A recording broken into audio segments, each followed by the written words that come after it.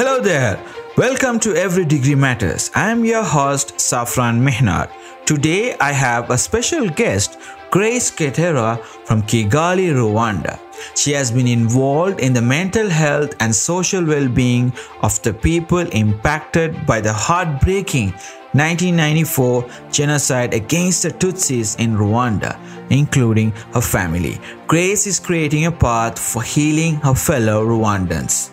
For everyone who doesn't know Every Degree Matters podcast, our goal is to inspire and be inspired by great people across the world who have done outstanding work starting from their local community to an entire country in finding innovative solutions and ideas to create a sustainable, fairer and equitable world. These people believe that change starts with us. These discussions will be carried out under the lens of sustainability, which are social, environment, economy, and governance. Before speaking to Grace, let's check out what's going on. As the world recovers from the impacts of COVID-19, I was reading an article from The Telegraph last week. The latest study shows more people are dying than COVID due to mental health problems. The reason why is because they were not being able to go out for regular treatment for other illnesses due to the lockdown. That being said, I'm so thrilled to listen to Grace's story. Thank you so much for joining, Grace. And would you like to introduce yourself briefly for the listeners? Yes, definitely. And thank you for having me. My name is Grace Gatera. I'm a lived experience and mental health advocate from Kigali in Rwanda, and I work in the intersection of lived experience, youth engagement, and mental health. Thank you so much. Tell us, what work have you been doing in the past years? Of course, you just reiterated that you work on mental health issues across the country. Tell us what you've been doing the past years. Thank you. Sure, definitely. The only way I can begin this story is by talking about a little bit about my lived experience. I'm Rwandan, and my parents and my family actually survived the 1994 genocide against the Tutsi in Rwanda, and this led us to become refugees, and we left the country and we lived in different places. And all of this led us to, of course, develop our own mental health challenges based on our life situation. And on top of that, of course, living in spaces where you are, a forced migrant. When you live in places as a forced migrant, of course, you face your own particular set of circumstances, and all of that built up to give me on top, like my parents as well and my family, but particularly I had post-traumatic stress disorder, I had panic disorder, I had generalized anxiety, depression, all of those things. And growing up as a child, I felt very much like I was not cared for, and I was not even given the language to explain what I was going through. And so when I came back to Rwanda, I came back at least 10 years after my parents because of many reasons. But when I came back to Rwanda, I decided to get involved, to do more than I had gotten the chance to experience as a child. And so I started as a mental health advocate, but working locally with small NGOs to support girls and women, but also children who were who were survivors as well, or who had the impact from the genocide. And I worked in that space for 4 years. So I started volunteering when I would come back to visit my parents in 2014. And I worked in that capacity from 2014 to 2018. And in 2018, I got the chance to represent lived experience using my story, but also my contribution to the Lancet Commission in Global Mental Health and Sustainable Development in October 2018. And that is what began a sort of international career working within lived experience. And so I started with the Lancet, but it sort of snowballed from there. And currently I work with very many organizations, but primarily with organizations like the Wellcome Trust and, private organizations to sort of understand mental health and its impact on people with lived experience, but also all the different issues surrounding people with lived experience, including climate change, including, economic and financing, care and accessible mental health services. That's an inspiring story, and I really like what you said. Your parents, unfortunately, was in this whole situation with the darkest period of the country, and now how do you see that has been impacting that generation and children's growing up for the parents who have been impacted? To be very honest, the only thing that I can share with you is that everyone's experience is definitely different. Yes, I agree. So the thing is, we cannot say this very lightly. The Rwandans are uninspiring people. Rwanda as a country is inspiring, and Rwandans are inspiring as a people. Because for me, I think that when we survived and growing up, the first thing on my mind was, how can I belong to the places that I was in, right? The spaces that I was in. And that's all I thought about. And I wanted to assimilate and sort of forget my identity as a Rwandan. Mm-hmm. And I remember that a lot of other Rwandans who were in the space I was in were thinking the same thing. They just wanted to get on with their lives and start thinking other things, not, the situation in Rwanda. But the ones who stayed in Rwanda, the people who came back to Rwanda immediately after the genocide, they were very adamant that it was never going to happen again. That was one. And two, that there was now going to work together, to make a change, to make a difference. And of course, it was very difficult in the beginning because of all the side effects of war. Of course, famine, there were droughts, Rwanda is not necessarily an agricultural heaven, right? And so they had to deal with that. They had to figure out how they could, take care of the people. And then also I found out that the government was going into the neighboring countries and urging Rwandans to come back home and help rebuild the country. They went there personally. So I felt very inspired. I was while me personally, I was more interested in trying to find a life elsewhere. They had decided to stay in the country and build themselves, right? And build themselves back up from a country that had witnessed total devastation, and that the government was working hand in hand with the people who had survived to go back and call back the people who had fled the war and ask them to come back home and build the country. And so people like my parents came back because of that call. That's so inspiring to see that how the people of the country, and especially with the government, they also wanted to come back and help and try to rebuild the country and going in person. And such an inspiring story. It also sets an example of how a nation should rebuild itself with any tragic, dark history that it gone through. Yeah. Let's take about what happens in Germany. If we go back in the 1945s, the genocide that happened in Germany, that inspired people to come to do things more and be right. And today if you look at the global space, it's a beautiful country, a well-developed country. Especially people are moving far more ahead in terms of how they have their lifestyle and how they think and how they inspire their own country to do many work.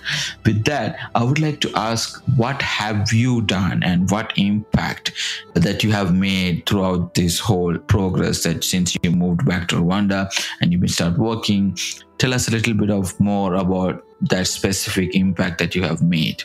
Thank you. Yeah. So when I came back in 2017 fully because I'd been visiting. So where were you living before? I had been living in a number of countries. So I lived in Kenya and I lived in Uganda and I lived in Burundi, but I think primarily in Uganda. So when I came back, I decided to contribute to mental health awareness, right? But also to use any funds that I had gotten to support survivors. So my family and I, we still hold retreats for women survivors of the genocide to come together and like learn mindfulness. So there's the mindfulness and the counseling part, and then we also have a program now where we support each other. We have a cooperative, right? Okay. So we support each other and it's lending, microfinance, and then we also have like a small agricultural project. And also we teach computer literacy and English to the children of the survivors. And how many families have you impacted? How many families have gone through this whole program? And especially with the people who have been impacted through the genocide, like how many families have you changed their life? And how many families have been changed? To be honest, we started very small. So we started with just 25 people. And so we started in 2018 with 25 people, and now we have 125 families. Wow. This has also, their relatives and the people that they go to school with. So you'd say the radius is much bigger, but in terms of numbers, we still just work with 125 people, and this is like through the efforts of my family and their friends and like small contributions. But it's been so impactful that the district where my parents live has given them a house where they can like conduct these lessons, and recently they got a contribution of some kids material so that they can start a kindergarten for the schools for kids that belong to these families. And so I feel like we're expanding more and more, and I'm very lucky that my parents are helping us. So right now, because of how global focused the work that I'm doing has started to become, my parents take on a lot more like managerial, administrative work, but it's really rewarding, and it's not even like we're trying to impact. It's just we spent a long time running away, and then when we came back, we decided to just help. That's so wonderful to hear that. Myself, like if you take I come from a country like Sri Lanka, and we did have a civil war for 30 years, and my family also have been through this civil war, and we have faced a lot of difficulties. And there was war up north in my country. Reconciliation, rebuilding was something that is still there's a burning issue in my country, and it's still going on, especially people who have been impacted. And the family, the work that your family is doing is so much rewarding, like you said, how it connects to your heart and say, wow, you create an opportunity to have somebody get back their life. I have been through this situation personally. My parents have been through this traumatic process when Sri Lanka faced a civil war for 30 years, which ended in 2009. And my family did live in the heart of the war before, when in the middle, I think it was in the 1989s or 90s. It was horrible. And I wasn't born, but it was so much bad to listen to all their stories, and now we can really see how much of mental health impact has been growing in those regions that have been impacted by war. And of course we are trying, there's a lot of non-profits and governments, and they're trying to do reconciliation, but it's not to the scale that is required, and that has to change the life. But listening to your story is just giving me like goosebumps and saying, wow, you start small. And that's what we really want to people to hear from for our listeners in the podcast, because we always believe that inspiring stories, uncovered inspired stories are really important for us to to make this people also see what change that they can do. Thank you. So with that, how do you see from civilization, from going back to human civilization, the growth of human civilization, how we have moved forward towards building to where we are today? And how do you see the sustainability world? Are they doing enough? And who do you think should take the responsibility? I want you to give, how do you see in the angle of mental health and health issues in that perspective? And are we doing enough? And who should take responsibility? I completely agree with you that there has to be responsibility taken, right? I think that the human race is moving towards some inevitable conclusions, right? And a lot of that have to do with depletion of, natural resources, have to do with changing climate. As a person who works within mental health, there's a lot of conversation around eco-anxiety, around pessimism, as a tool of advocacy, and I understand.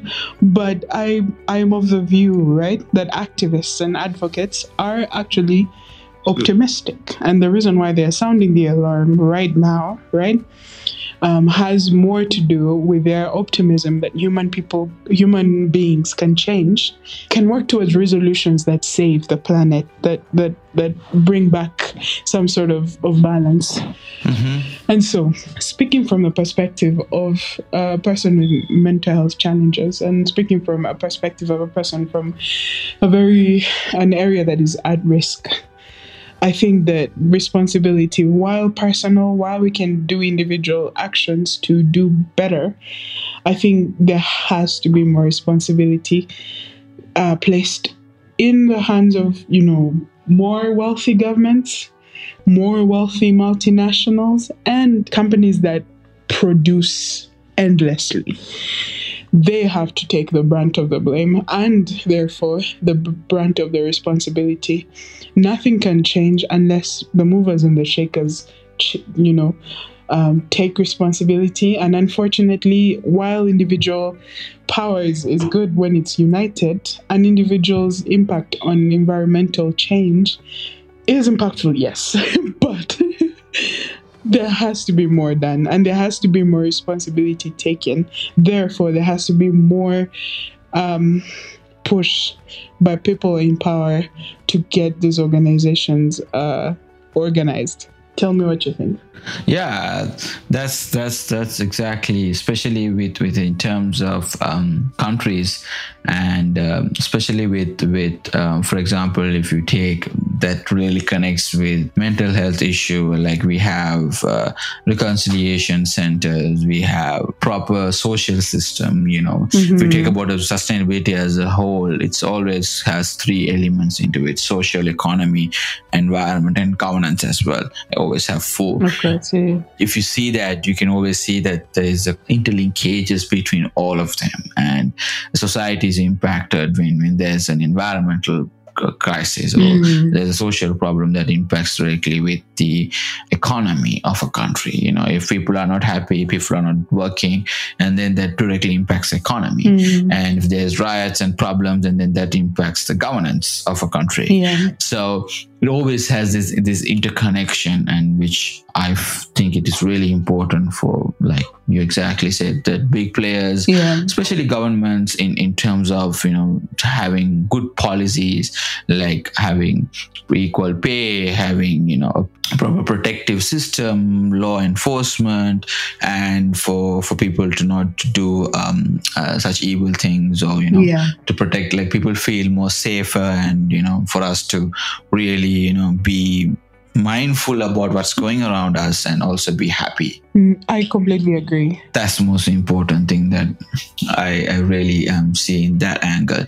So how do you see the role of Rwanda, and especially with the government locally? What have they been doing, and what's something that you really feel they should do more? And especially in the field that you are working on? That's first part of it. And then second part I would like to ask you is that how do you see Rwanda's role in Africa?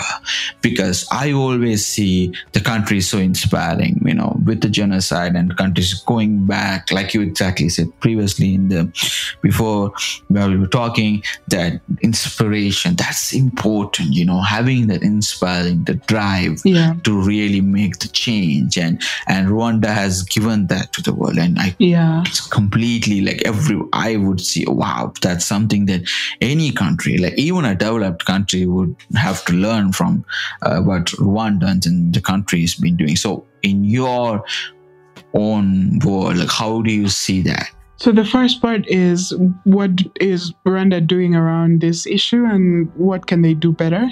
And my answer would be, there's been a big push to reforest, right? They've done a lot of work around conservation. In fact, they uprooted an entire district because the industrial part of Kigali was in the swamps, in the marshes. Yeah. And they said, that's it. You're not gonna stay here. You guys, everyone must find somewhere else to work in. And so they did a special economic zone where all the factories were moved, and then they conserved the marsh place. And I thought that was really inspiring, because a lot of people are like, how can we move this? This has been here for years. And they're like, yes, it has, but maybe it's time not to do it, not to be here. Like anything that can be made can be changed. Wow. I want to hear from the mental health issue. What is the country doing? Yeah, no. This is what I'm saying as well, right? Mm-hmm. Within mental health, a big thing that we have talked about this, right, is two things actually. One is the role of green spaces, the role of green spaces within mental health, because they are directly connected. But two also is manufactured agency, right? When a population of a place does not have adequate space within their employed time, right? To take a step back and think about, their mental health, to take a step back and think about their wellness, then everything suffers, including the climate. So, and a thing that Rwanda works very hard to tackle is manufactured agency. There's enough that I think they are very proactive on rest. They are very proactive on health insurance. So we have universal insurance in Rwanda, and we have tiered support. So people who have universal insurance still have tiers within that insurance, so that people who are in the most need can receive care without needing to debase themselves, basically. And when you know that the country has put in really strong rules about care, about rest, about support, and is trying to conserve the green spaces that are left within a very small country, right? We're among the most densely populated countries in the world. I think that this in itself is a contributor to better mental health outcomes, and in turn as well to the effort around climate change. Yeah. So what do you see the role of the country as a whole, and especially the role in Africa, within Africa? I feel like I'm being forced to talk very much for Rwanda, and I'm a bit of a Rwanda fan. But I think Rwanda's biggest... they say it's a source of inspiration, but I think that the biggest thing that we've always said, and President Kagame has always said, has been, we do not want to be a role model. We want this to be the norm, right? And I think it's very simple to change. It just needs unity. And I think that what Rwanda can do is just share more of what works for them, as well as challenges, right? As well as working within the budget that they have, because it's a very limited budget, to show other countries within Africa that this is not inspirational. This is not something that you feel is out of bounds. This is something that can be done, and this is how we are doing it, and we should work together. And also to sort of shift the African Union organization from working only on politics, but also thinking about the future of Africans and the future of Africa. basically working together to bring forward a future, a united future. That's really important. Like I always see the future is with Africa, and especially with a lot of countries are developing right now, and far more would anyone would imagine. And you go through this whole process, and it's also the narrative. For example, when somebody tells me, "Oh, Africa is still but Africa that you all see on the movies," but I say no, it's not that. If it's a very rich demographic, and it's not what you see or what you've been portrayed. The most of them, what you see or hear, is not what it is. The reality in Africa, they have advanced, they have moved so much that some countries would not even think that it's been going there, and it's so inspiring to also see so many other countries also have so much taken and gone ahead towards collective unity, and that's the most important thing. You always say if you want to go long way, you need to go with people. You just need to go for a long walk. You need people. If you want to run faster, you go alone. If you're going for a long walk, you need to have people. So that's what I see.